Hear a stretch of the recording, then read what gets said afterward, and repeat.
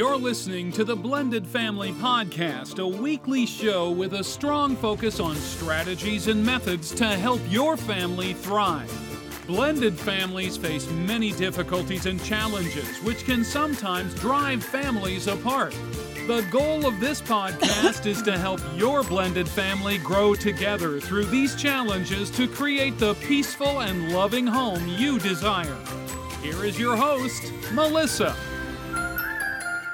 Hello, you are joining me for episode 242 of the Blended Family Podcast. And today we're going to be talking to Heather McGuire, who is the founder of the Prism Parenting podcast and program. And so I think you're really going to like today's interview. We're going to be talking about defiant children and behavioral issues. And I think we all have maybe a child or two that has a behavioral problem from time to time. So I think you're going to find the information very valuable.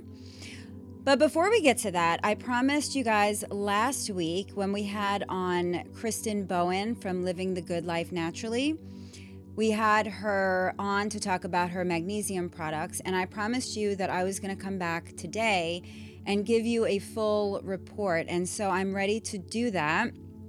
Before I do, I just wanted to remind you that she is giving away 4 jugs of the soak, and I'm going to actually announce those winners next week. I wanted to give some people a little bit more time to enter into that. So again, this is not like the typical giveaway where I choose a random name from my mailing list. By the way, if you want to subscribe to the mailing list, it's blendedfamilypodcast.com/subscribe. That is usually how you are automatically entered into the giveaways. But this one is such a high level giveaway that I can't just pick a name.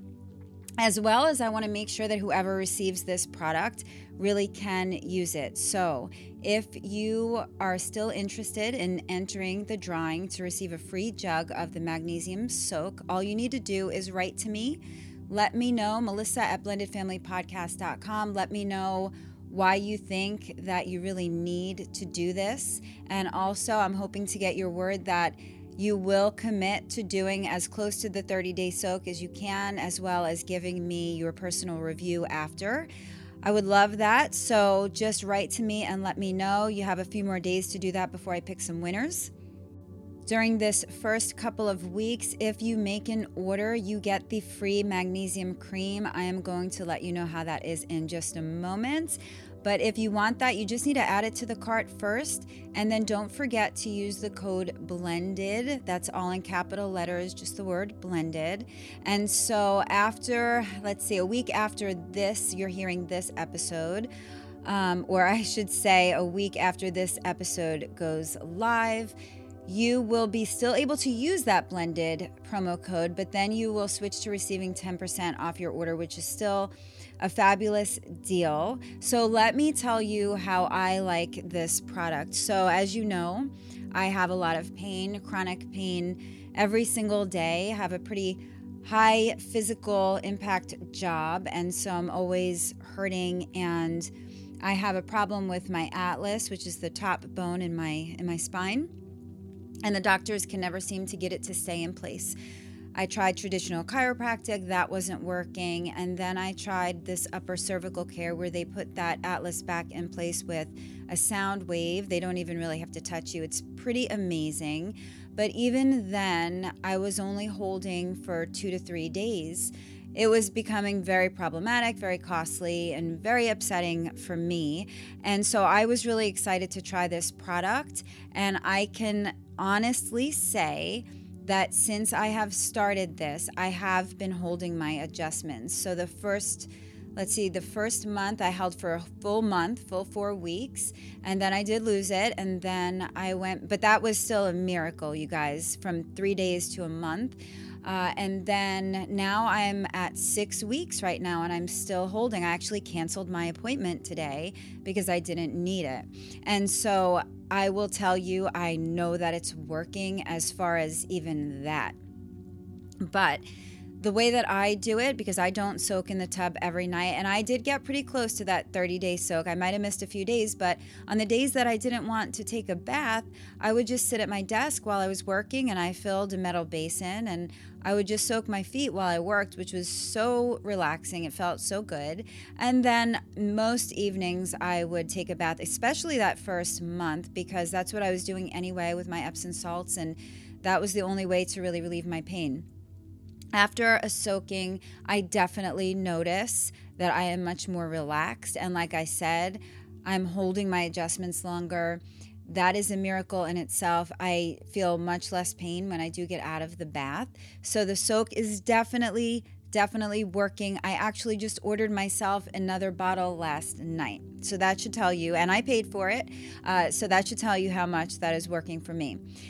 Now on to the magnesium cream. Absolutely love this product. I can't say enough about it. I have tried all kinds of creams, Tiger Balm, Bengay, you name it. I've tried everything on my neck and I get these really bad knots. Well, this magnesium cream is incredible. And every time I feel like my adjustment, like I'm losing it, because I'll start to build up some pressure there in my neck. Every time I feel that way, I just rub some of that cream on and my adjustment just repairs itself. I'm not kidding.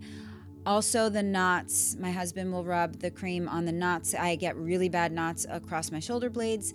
It's working amazing.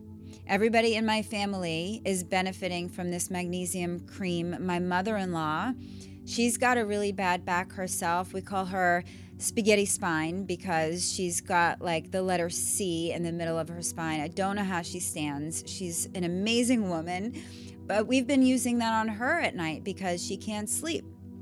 And on the nights that she can't sleep, we will give her the cream, and what do you know? She's able to rest. It doesn't take all the pain away, right? It's not a miracle thing, but we notice a huge improvement in both of those two products, and we use those every single day. The other product that I got was these bath bombs. Now, I'm not really a bath bomb kind of a girl. I do bathe, but I never really saw the flair with the bath bombs. My kids like them. Well, I got these with my order, and I wanted to check them out. Well, I tell you what, these have to be the most luxurious bath bombs I have ever felt in my life. First of all, they are huge. They come in many, many different scents that are just gorgeous and amazing. But the bath bomb itself, I don't know how to describe my skin when I get out of the bath. When I use that, it's almost like velvet. The most amazing soft skin, and they also have magnesium in them, so you're getting medicated at the same time as you're getting a luxurious bath. So those are the products that I have tried thus far. I actually just ordered the magnesium spray as well, so I'll let you know how that does. I'm thinking of using that. And I haven't tried anything else, but when I went on the site, I saw she really does have some amazing bath and body stuff. She's got some supplements as well and other things, so you should totally check out livingthegoodlifenaturally.com. Use the code BLENDED in capital letters to get your 10% off, or if you're ordering when this show is live until a week after, you will actually get a free magnesium cream with your order, which is valued at $38. So that is an amazing gift in itself. And I'm telling you, it works. So if you have muscle pains or joint pains or whatever, you will love the magnesium cream.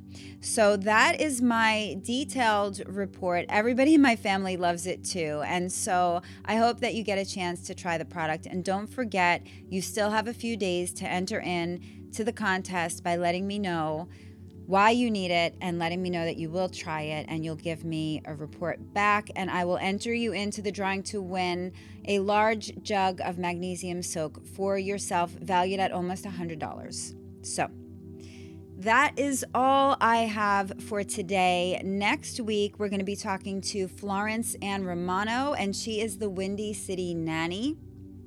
And I think this is a really important show for you guys to hear, because I know many of you are struggling right now with trying to figure out how you're going to get back to work, and you've got the kids homeschooling.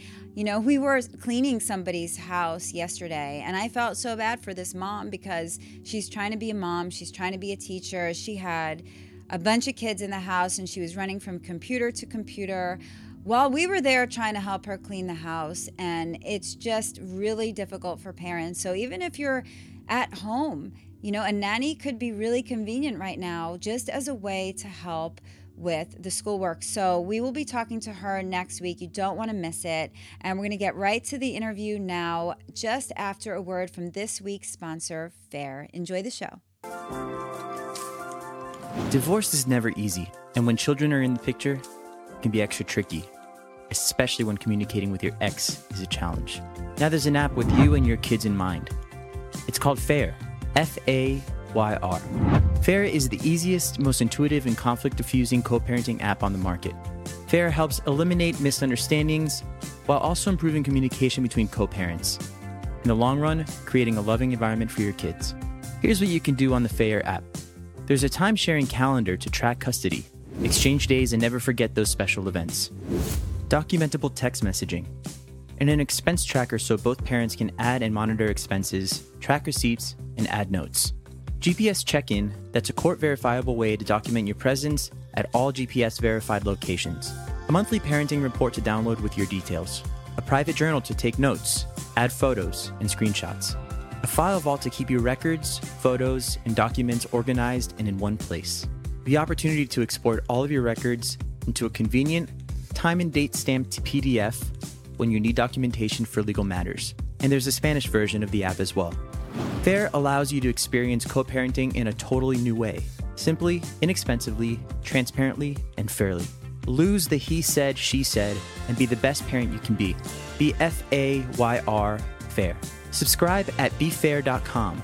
That's BEFAYR.com. And then download FAIR from the App Store or Google Play. Go to fair.com for more details. And don't forget to use the promo code BLENDING to receive your special discount. I'm thrilled to be here with Dr. Heather McGuire today, who has spent over a decade studying behavior and working with children, parents, and educators. She's the proud mama of 2 kids, a professor teaching school psychology courses, and the founder of Prism Behavior, which helps parents manage challenging behavior with confidence. She connects with parents on her podcast and social media, which we will talk about. Her free parenting guide, which we will also tell you how to get later, will assist parents who want to learn practical ways to motivate their kiddos. So welcome to the show, Dr. Heather. Thank you so much for having me. I'm really excited to be here today. Yeah, we've got lots of juicy stuff to talk about. So, but first, what I always ask my guests is I want to know a little bit about you so the listeners can get to know you a little bit better. So why don't you tell us a little bit more about you? Yeah. Well, first off, let's talk about my family. My husband and I this summer celebrated 15 years of being married. So basically, we got married when we were babies, right out of college. But yeah, we've been married for 15 years. We live in Southern California, and we have 2 kids together. So we have Landon, and he is just now starting 4th grade. And we have Addison, and she is in the 2nd grade.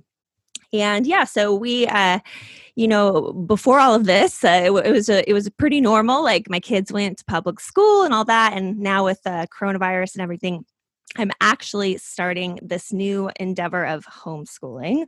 And so that's an interesting journey that our family is going through right now. And then professionally, I have, like you said, so I have a doctorate. It's in educational psychology. So basically what that means is, I am trained in school psychology. And what school psychologists do is they assess kids to determine if they have disabilities that might prevent them from accessing like curriculum in the general education environment. So that's like the one hat I wear. And then I'm actually a certified behavior analyst. It's called BCBA, Board Certified Behavior Analyst. And basically what that entails is that I have a certification that allows me to work with all sorts of kids, but oftentimes kids with autism. Okay, and so kids with autism who struggle with all sorts of behavior issues, from like tantrums and all that jazz. And I help the kids and I help the parents. So that's kind of like my background, academic background, and with my kids. Well, that's amazing. And I wish I knew you some years ago. We have 4 teenagers now, but at one point we had 4 young ones, and we had some of them had some behavioral issues, especially my oldest daughter. And boy, I wish that I had some tools in my back pocket at that time, because I was a young mom and I really didn't know what to do. And she was a very, very defiant child, like uber defiant. Hmm. And I just never knew how to deal with it. And often I would end up on the floor crying, and Yeah. nobody ever knew what to do. So I wish that I knew about PRISM behavior back then. But I know the listeners don't know what PRISM behavior is. So why don't you tell us what it is and how it actually Yeah. came to be? Yeah. So when I was in my doctorate program and I was becoming a behavior analyst and I was working with kids with disabilities, what I found is I would, talk to parents of typically developing kids, right? And the parents would also have a bunch of behavior issues that they were walking through. And then unfortunately, what I found, and I don't know if you find this too be the case, Melissa, is that like if you look on the internet, for example, there are just so many opinions out there about, the right way to parent and, most definitely the wrong way to parent. In fact, I enjoyed you one of your shows recently was, I think, about giving people space to have different opinions. And unfortunately, I don't think parents do that very well for each other, especially in today's, current environment. But what I found was that parents were really struggling to find answers. And, as a behavior analyst, a lot of the things that I understood that it wasn't available to the average parent, through like insurance and all these things. I could be hired to go into the home of, if you had a child with a disability. But like if you just were going through kind of the average behavior difficulty with your kiddo, the in terms of the resources that were available to you, I just felt like they weren't adequate, if you will. So that was, while I was in my doctorate program. And then I kind of like, it was in the back of my brain, and I, was walking through just kind of my professional life. So I worked at an agency. I was the director of an agency providing services to kids with autism, and, still kind of thinking through these things. And then about, I would say, a year or so ago, I finally kind of like looked at myself in the mirror and I'm like, if I'm going to do this ever, I need to start it now. So the first thing I did was I started the PRISM Parent Podcast, where I just tried to, come to parents in a way that, I kind of had to like take my professor hat off, if you will, because I'm teaching, but I'm trying to be very engaging and parent friendly and say things in ways that, don't necessarily, it doesn't sound like a textbook, of course, right? So I'm trying to teach parents things that are evidence-based, based upon science, and that are backed up by research, but in a way that's like engaging, not boring, and that is very practical. Because if it's not practical, who's got time for that, right? Parents definitely especially parents of young kids, they just don't have time for that. So I started PRISM Parenting Podcast, and then I started my website, prismbehavior.com, and I started to just kind of accumulate resources for parents. Okay, so you have resources. So tell me, what is PRISM behavior? Though it's what you do to collect resources and teach people about their behavior problems with their kids, or what else is included with that? Yeah. So on the podcast, we just go through all sorts of topics, right? So whether it's, I think some of the things we're going to talk about today, like picky eating and sleep issues and all of that, right? So we talk about those topics. And then also on the website, I have some like video blogs that go a little bit more in depth into some of those topics. And I actually wrote a book it's just an ebook, and it's called From Defiant to Compliant: Parenting Strategies That Just Work. So what the book is, it's basically, in terms of all like the proactive things that parents can do to decrease defiance. So instead of just reacting to defiance, there's a lot of things that you can actually do that will minimize it from happening in the first place. And that's one of the things I like to stress with parents. So often as parents, we are just kind of dealing in the reactive state of parenting, if you will. And when I say reactive state, it's like, we're just kind of like responding when our kids are acting out, right? And we feel, like we're kind of, chasing it around of like, stop doing that, don't do that, when we're reacting. When in reality, if we spend the effort on the front side and kind of focus on like proactive approaches to parenting, like I discussed in the book, then what we'll do is we'll be able to kind of prevent some of those problematic behaviors from ever happening in the first place. And then, you're going to spend the effort anyways, right? So it's better to spend it on the front end and to have, a more calm and, home environment, and to have that, a better sense of being able to connect with your kids. And so that's what, I focus on a lot in terms of like the resources on the website. And then we can talk about it, but I have a parenting course as well, which kind of takes everything that I talk about on my podcast and in the book and all of that, but just takes it to the next level for parents who really, really want to see a dramatic shift in their home. Yeah, well, I'm so happy that you're doing all of this, because parents, and we'll talk about your course now, since the conversation kind of led that way, because the course is called Parenting with Confidence. And I think everything that you were just speaking of is huge, because many times that's what we are lacking as a parent. We lack the confidence to know, are we making the right decisions? Is this the way I should be handling this situation? And oftentimes we just don't know what to do, because we're just so uncertain, and we don't know the proper resources. Like you said earlier, there are so many different places to turn, but everyone's saying a different thing, and we don't always know what really works. And what I like about you is that you're a behavior analyst. And so you really understand the motives behind behaviors, which does put you at the front. It does put you in the proactive state, because if you can understand why people behave the way they behave, then often you can figure out what to do about it. And so I just think that it's amazing. So go ahead and share a little bit more about the course. Yeah. So when I was developing it, I actually surveyed a lot of parents, and I just kind of wanted to see, rather than just like, let's say, talking to my friends and kind of guessing, I wanted to ask parents, what kind of struggles they were actually having. And so what you're saying in terms of like why behavior happens, parents, they oftentimes they feel like their kids act out for no reason. And as a behavior analyst, I know that there are reasons behind behavior always. Okay. And so I wanted to kind of, so when I heard that, when parents are like, I want to figure out why behavior happens, I kind of took notes, right?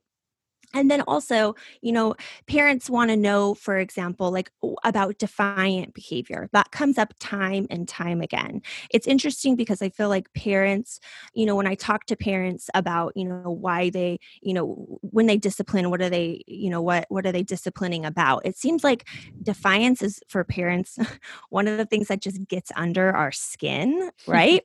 Yes. Is blatant defiance, right? And so, so understanding those things I took those things into account.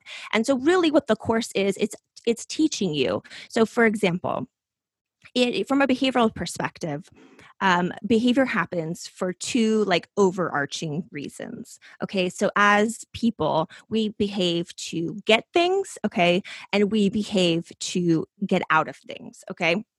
It sounds very simple, but either we want to get attention, and by the way, attention isn't always like what you would think. Sometimes even reprimands or and whatnot, those function as attention. Oh yes, yeah, and kids would rather have some attention in any form than no attention. So that is still attention.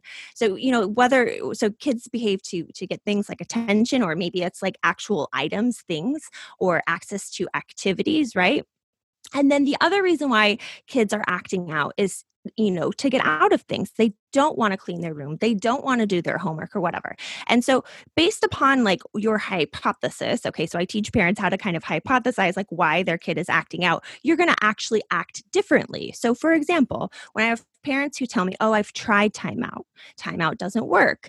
We dig a little bit deeper because here's the thing, timeout works in certain circumstances but not others. So if, for example, if your kid is having a tantrum and it's, the scenario is that they're like, they're supposed to be cleaning their room and then they have a tantrum.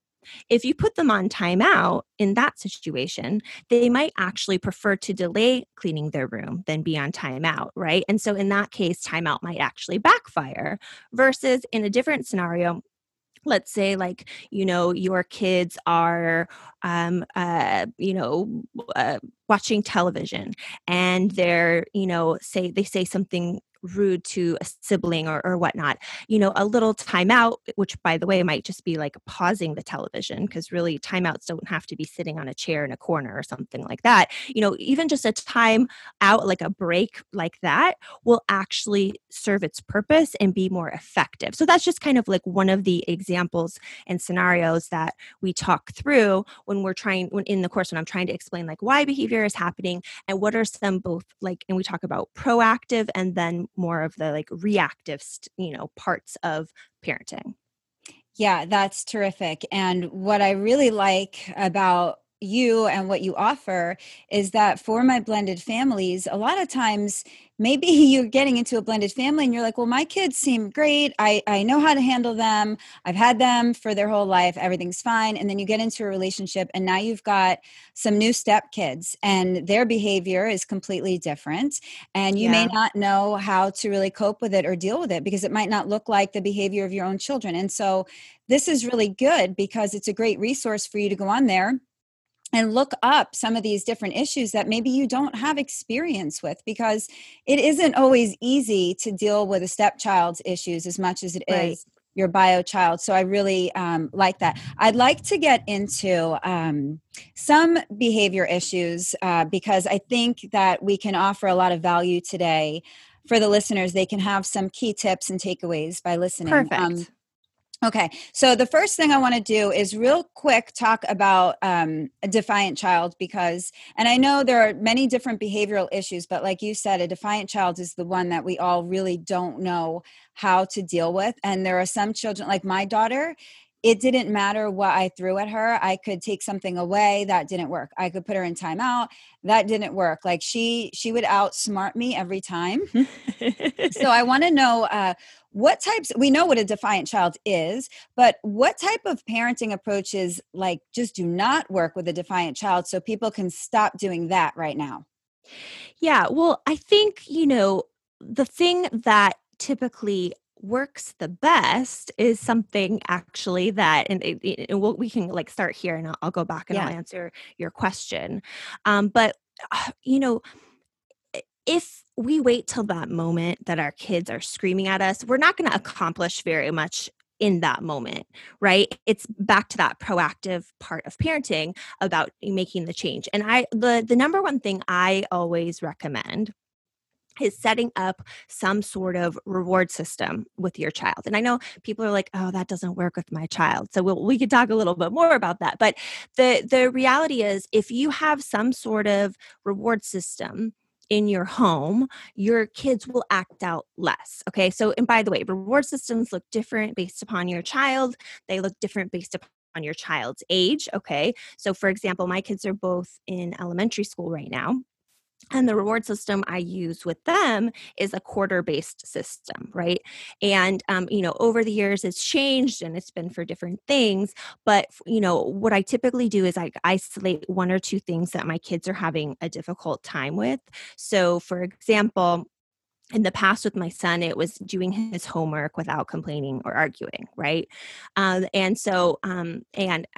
What we did, and by the way, he helped me come up with the reward system because that increases like the buy-in, okay, is we sat down and we talked about it. And what we came up with was that every day, that he was going to earn a quarter, okay? And when we started this, he was, young. first grade-ish, I think. And, so just for completing his homework, he was going to earn a quarter. And if he did his homework without having a meltdown, okay, then he would earn 2 quarters, right? And then, what we did is typically then at the end of the week or, later at the end, we could add up more money as time went on. Maybe at the end of the month, he would get to pick out something that he enjoyed, okay? And so just by having that quarter system, we were able to solve a lot of issues. And so I came up with that as and by the way, that quarter system allowed him to have kind of that long-term reward. But I think that one of the things that helps reward systems work is that you also have some sort of short-term reward. Okay. And so what we used with him in that situation was more of what I would call a first then approach. Okay. Which is basically fancy of I just changed the order of his day so that he had to do his homework first and then he got to go do something fun. So even that first then approach is a kind of a mini reward system in itself. And then we were able to combat that defiant behavior, right? And so then, once I started to realize, because before that, we were going through, it was the same every day, sit down. And by the way, you can know all the right answers. I went to school for a long time. I understand behavior, but that does not mean I'm the perfect parent at all. In fact, yesterday, I totally had a meltdown myself and I yelled at my kids and I had to go back and apologize. Okay. So I'm definitely not above that. But what I realized is he and I were going back and forth every day and I was constantly disciplining. So as parents, I think we had that, you need that light bulb, okay, of if I'm constantly disciplining for that same reason, I need to do something differently. I need to do something proactively to change it up. And really that, developing a reward system with your child is one of the number one strategies I've seen that parents can do that is an effective way to work with kids. Okay, that's great. And so what's one or two things that we should definitely not do? I would say in the moment, trying to negotiate with a child that's already upset, kind of taking off my behavior analyst hat, right? So as a behavior analyst, I'm analyzing behavior, but then in terms of feelings and emotions, I can put on my school psychology hat because I have that counseling background as well. I mean, when I'm upset, when he's upset, or when my daughter's upset, it's really not the time to try to negotiate with him. It's also not the time for me to decide on a punishment, because actually that was kind of the trap I ran into yesterday with my own kids. Is they did something and it irks me because they were in the hot tub together. And then, I think my daughter threw her goggles at him. And then, then my son took the tube that he was in and he pushed her with it. And, and I got so mad because I'm you can't be aggressive with each other. So then I threw out some crazy, you don't get screens for this many days, And when you decide on the punishment in that moment, here's the thing, both of my kids needed discipline, but I needed a consequence. I'm all about that. Some professionals who work with behavior don't want you to do any more formal consequences, and I don't support that. Okay, so I needed to have a consequence with my kids, but that wasn't necessarily the best one for them in that moment. And that was kind of where the apology came in later. I apologized for yelling, and instead what I did was I had each of my kids write each other a note with 3 things that they appreciate about the other person. And I still took away some screen time. I just limited their screen time today and tomorrow, rather than completely took it away. And so, yeah. So anyways, I think in the moment, that's one of the traps we run into. It's you're grounded forever. And so that, and so I don't know, that's at least one thing that comes to mind, if that makes sense. I love that. That's actually really great advice because most parents do the opposite. And I know my husband would admit that he's been known to do that as well. He would divvy out punishments and then not hold on to them because it wasn't really what he meant. And so that's actually some of the best advice I've ever heard, is to not dole out the punishment while you are mad. So, and I love what else you said. So I want to thank you for admitting that you are not perfect, even though you are a doctor and you've had all this education behind you, because it really helps everyone else feel like it's okay that we lose it sometimes. And when you can admit that as a professional, it kind of makes everyone else say, oh, okay, then it's okay that I lose it too. Yeah, no, and I think we especially need that reminder because we just live in a world where of, Instagram and Facebook where everybody's just posting their best everything and pretending to be a certain way. And so I think that first of all, if you're out there, and you feel bad about something that you've done or continue to do as a parent, every day is a new day. I hate mom guilt. I hate dad guilt. I hate all of that. Right. And so I think like deciding to make a change is kind of like that first step. And then also kind of just realizing that no matter who the person is and no matter how they appear to be or to look online or whatever, just try not to compare yourself to them, because what we see online and what we start to assume is everybody's reality, that just isn't true. Yeah. Yeah. Great advice. Thank you. So what I'd like to do next is, for sake of time, I picked out 4 common behavioral issues that I know mostly everyone in my audience could probably relate to in some form. Perfect. So we'll go through the 4 of them. It's going to be sleeping issues, picky eating, lying, and tantrums, but we'll do one at a time. So we'll start with sleeping issues.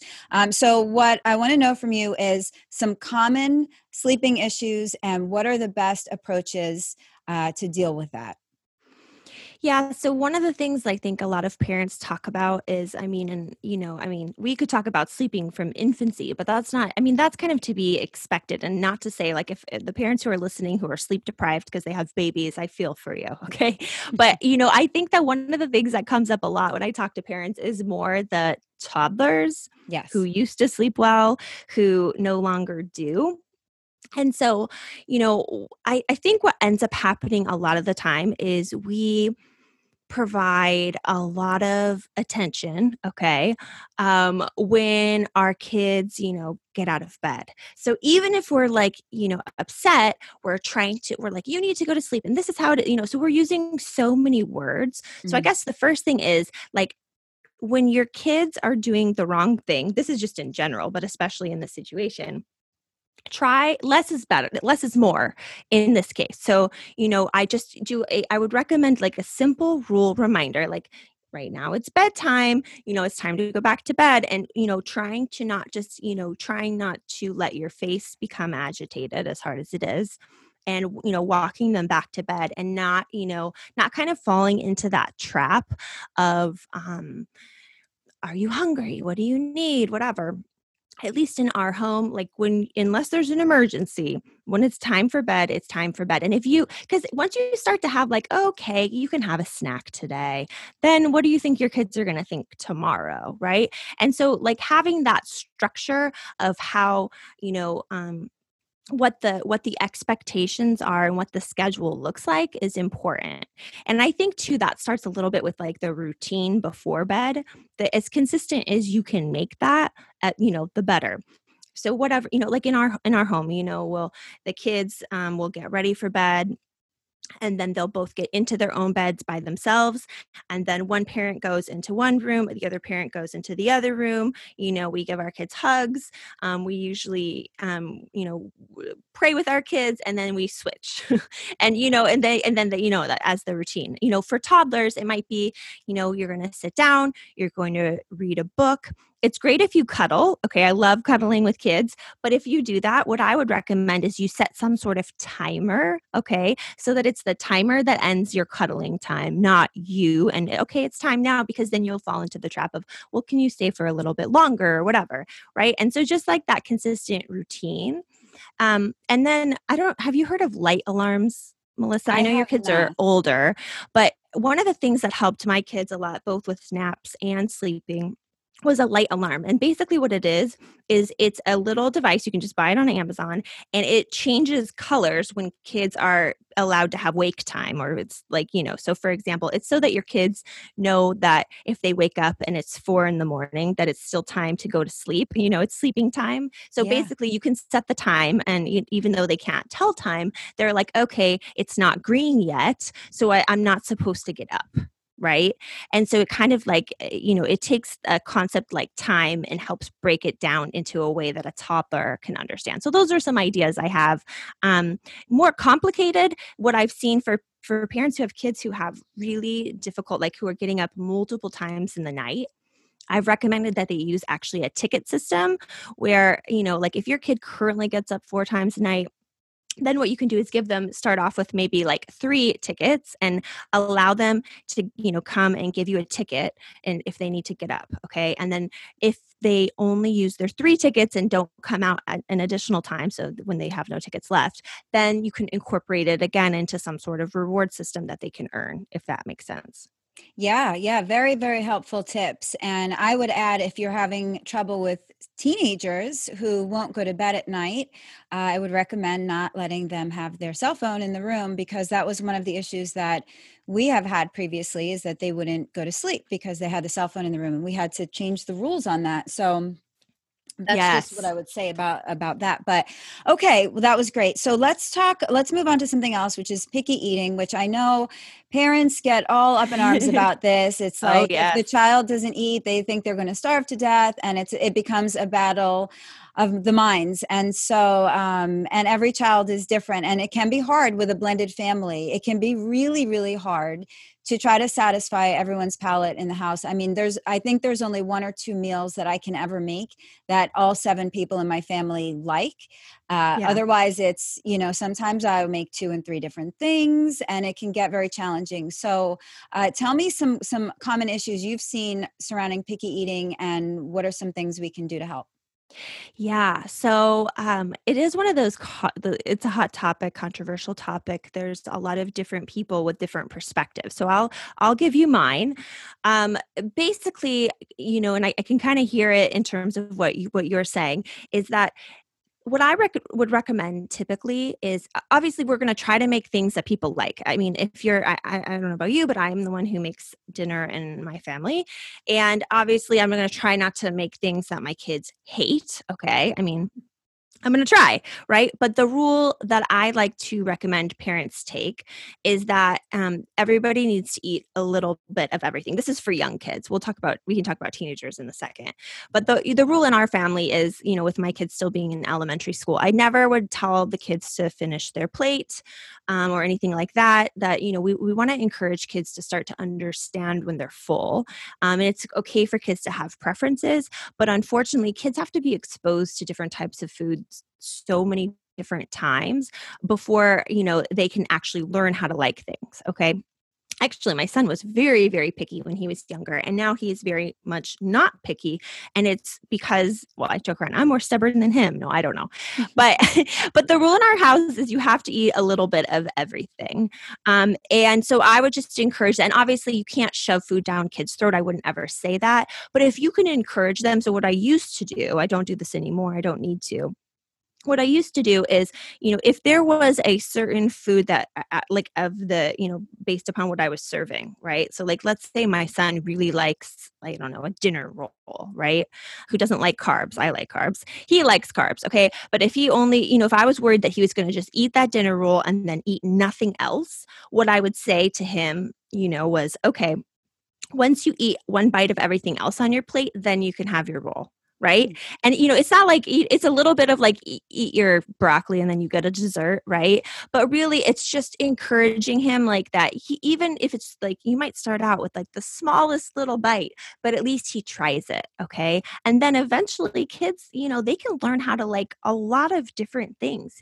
And I would just say, like, start small. So if you're listening to this and, your kid's a very picky eater, assuming they don't have like nutritional deficits. If they do, definitely talk to your doctor. But you might just start with, like, every meal you want them to try one thing that's, different than what they normally eat. And you could give them a choice. Choices help a lot. Like, okay, out of the 3 things on your plate, which one do you want to try today? Like, that's if you're starting from a point where your kids are really picky. And then, like, kind of thinking on to teenagers and whatnot, I think that the more kids can be involved, teenagers especially, can be involved in meal planning and preparation, the more buy-in you'll get. If you have the time and energy to have them help you with some sort of like planting of, a garden or things like that, that can get kids kind of excited.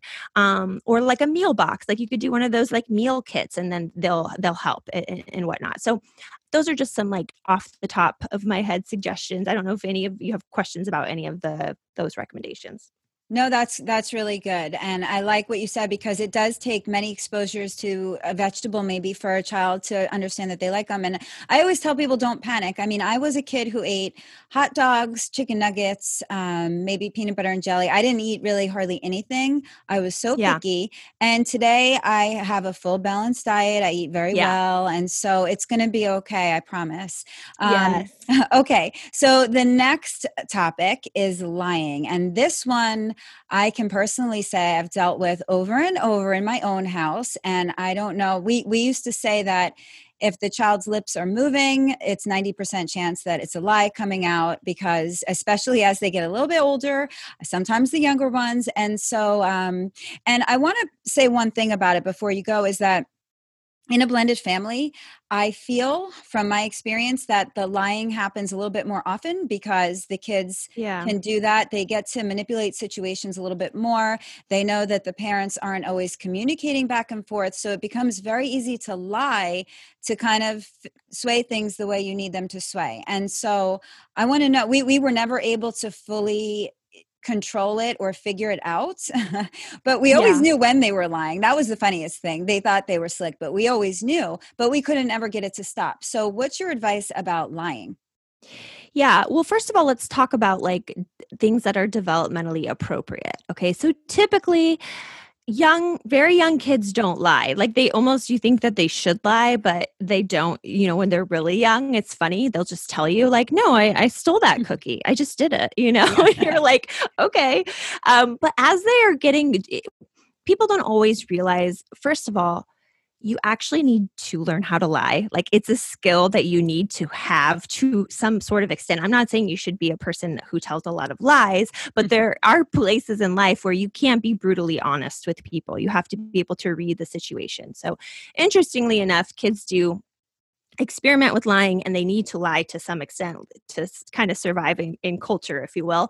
But like around like, first grade, kindergarten, first grade, if your kids are starting to lie, don't panic because it's kind of normal. So typically at that age, it is kind of funny because you can totally tell when your kids are lying. Okay. Because it just like, doesn't make sense. It's like they have, kind of going back to the cookie. Instead of saying that they stole the cookie, they're like, no, I didn't steal the cookie. Meanwhile, the cookie is like They all have over crumbs the on their place. face. Yeah.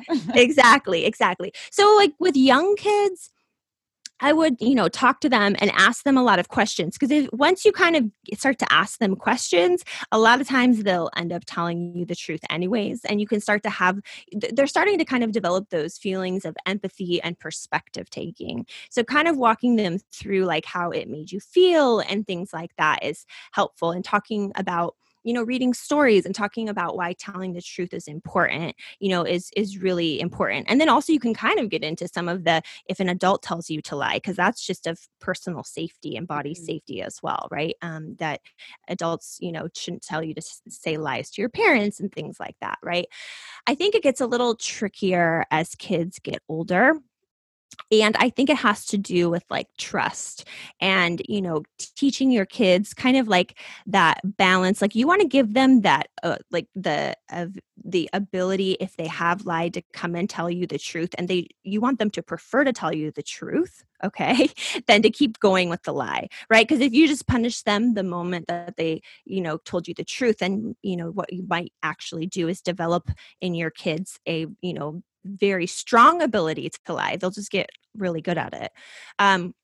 So I would always distinguish between if you find out, with older kids, if you know for sure that they lied and they didn't tell you, I would say that is a certain level of, discipline that follows. Okay. Versus if they come and tell you, I think that natural consequences are still going to happen and discipline sometimes still needs to happen. But I would take that into consideration where, in kind of talking to them, like, I'm really glad you told me. If I would have found out, this is probably what I would have done.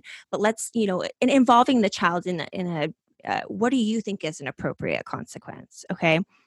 in that sort of situations. And actually, it's kind of funny, at least with the, like, let's say more of like the, early, like preteen and younger, if you involve them into deciding what their consequences, sometimes they'll be like, well, I think I should be grounded for, whatever. Like they come up with a worse consequence. And you're like, well, okay, maybe that's a little much, But I think like just starting to communicate with the older kids about trust, and that trust can be earned back, but it's harder to earn trust back, and what they can do to earn your trust back, and things like that, if that makes if that jives with what you think.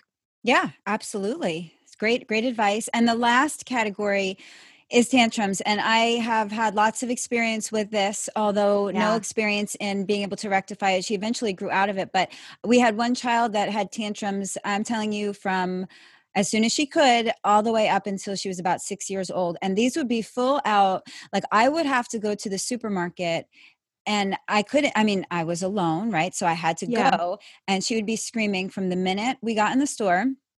Everybody would be looking, but I had to do my shopping. I could, I couldn't let her win that one. But there were other times that I had to leave, or times that she would, like, we were at an amusement park and she threw herself on the ground and told me she hates me in front of the whole place. So, Yeah. now I can laugh about that, right? But when you are a parent that is dealing with children that have tantrums, it is so emotionally draining that, Yeah. I believe me, I know. And so I want to know from you, what should we do about tantrums? Because a lot of people deal with that. Yeah. So as a behavior analyst, I'm always thinking about like what's triggering the tantrum, right? So a lot of times there's certain contexts or situation that often, trigger a tantrum.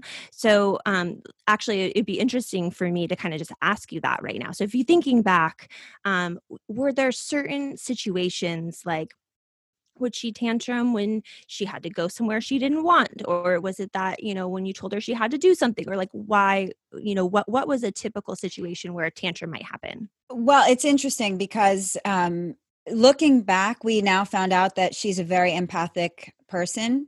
And so, had I known that when she was a young child, I would have understood why every time we left the house and went anywhere, she had a very difficult time being around people. And I didn't know that then. Of course, how would you know? So, but yeah, Mhm. for her, it was literally every time we would leave, or it was just, if she just didn't get her way about something. Yeah, so transitions can be really hard for kids, right? And so, one of the things that we talk about is what's called priming. So it's trying to tell kids ahead of time, like what the schedule for the day is going to be. We're going to do this, this, and this, and then we're going to go to the store, right? Or, and so, and even like, asking or telling your kids, okay, in 5 minutes, we're going to leave to go to the store, even just by like giving them that simple, like kind of tip off that they're going to have to transition soon. That's one thing that can help in a situation where kids are having a difficult time transitioning. Another thing is that sometimes what you can do is if you find, for example, that your kids are having tantrums in, let's say, the grocery store, what I would suggest doing is putting kind of like a little baggie of things together, if you will, that your kids only get to have while you're at the store. Okay, so it could be a little sticker book or something that they really enjoy. Okay, it has to be something they like, and you can get their buy-in if you let them help pick what those things are. And then the trick is you have to keep it valuable, so they can't have it in any other opportunity. And maybe you have some of those. Maybe you also have some snacks. You basically what you do is if things are if there's things to entertain them and whatever, then they're going to be like less likely to have that meltdown during that transition, right? So those are kind of two different things that you can do. And then if you do have a reward system that you're using, then you can set like here we're going to the store. If you don't tantrum while we're at the store, you're going to earn X, right? And you can, kind of set that up. Or if you already have a reward system, it could be that they earn their quarters or whatever, stars if they're younger, and whatnot. So kind of that shift of like, okay, I know when I transition or when I go to the store, my child is most often, going to have a hard time with it. What can I do to kind of plan ahead for that? If and then so that would be like a situation for versus I think that the other one you said, right, was when they don't get their way, Yeah. right? And so there's kind of two parts to that. One is if they don't get their way, if they don't want to do something. And so I think the hard thing is if kids are doing something that they don't want to do and they have a meltdown, unfortunately, we sometimes have to kind of like wait it out. Okay. And it's hard. And I guess nobody wants to be the person. Actually, it's funny. I'm like, yesterday we went to the beach and it's funny you said 6-year-old, my daughter's 7, and she doesn't have a lot of tantrums, but I think it was because she didn't get enough sleep the night before, if I think kind of back to where she was emotionally. And then where we went to the beach, there's all these stairs. Okay. And so we were all carrying our stuff and I was carrying as much as I could carry. So she had to carry her little boogie board. Okay. And it's the end of the day and she's tired. Right. But at the same time, so if I would have maybe planned ahead, maybe I would have taken less things to the beach, or if I would have planned ahead, maybe she wouldn't have gone to bed so late the night before. But in that moment right there, when she's having her meltdown because she doesn't want to go up the stairs, I kind of just have to take a breath, talk in really simple language to her, and wait for her to kind of check back in with reality. And I just told her very simply, like, I'm sorry that you're upset, but we need to go to the car. And I just kind of waited. And so sometimes in those situations where kids are trying to get out of something that they can't get out of, you are in that moment stuck, just kind of like waiting them out. Okay. Versus if they're tantruming to get something. Okay. So like, let's say you're at the store. Actually, when I was a kid, I think that I had a tantrum in the grocery store to get my mom to buy The Little Mermaid, the movie. And I think that my mom bought it for me because she was so embarrassed. And, and by the way, if you're listening, you're like, oh, I've totally done that before. That's okay. But I think as much as we can, not giving in that moment, that's going to help us for that moment. But then next time it's going to be a lot harder, right? And so just reminding ourselves, not to give in that moment as much as we can is important. So, you want it to be that you don't, if your kids have already had like inappropriate behavior, you want to do your best not to give them what they want in that moment. Yeah, because as soon as you do, then they remember that for next time and they're going to push harder and harder until they get you to break. So gosh, that you are full of such valuable information. I'm so excited for my listeners because not only did they get a lot of takeaways here, but I know they're going to check out what you have to offer. So we've got the podcast you talked about called Prism Parenting, which has got each episode great information just like this, but even better, full of tips and practical things that you can do. Then she's got her video blog. So you have to go, which is your website again? Can you announce that? Yeah, prismbehavior.com. I always enunciate prism, not prison. Prism, PRISM behavior.com. That's right. And so you've got a video blog there. And then, of course, don't forget that she has a course called Parenting with Confidence if you need a little bit of extra help. Heather, can you just give us just some last words of advice for parents that are struggling with either defiant or problematic behavioral problems with their children? Sure. Well, I think that if you're listening to this today and you're like, wow, I want to try to do some of the things that you're talking about, a good first step is to download my free guide. So if you go to prismbehavior.com and then you go /free guide, then I have a free guide and it walks you through different types of reward systems. So it's called the title once you download the guide is the easiest thing you can do to change your child's behavior, because sometimes parents think that a reward system is hard, but the reality is, you're going to spend the effort anyways. Might as well spend it on the proactive side rather than on the disciplining or on the reactive side. So that's kind of my last little bit. And thank you so much for having me on the show today. I really appreciated it. And yeah. Yes, it's been an absolute pleasure having you. I'm sure we'll have you back again because we could have probably spoken for 10 hours on the subject Yes. of this. So we will definitely have you back. Thank you so much for visiting, and thank you for the work that you do in the community. Thank you. You have been listening to the Blended Family Podcast. For more information, please visit the website at blendedfamilypodcast.com. Remember, to create the peaceful home you desire, all you need is love.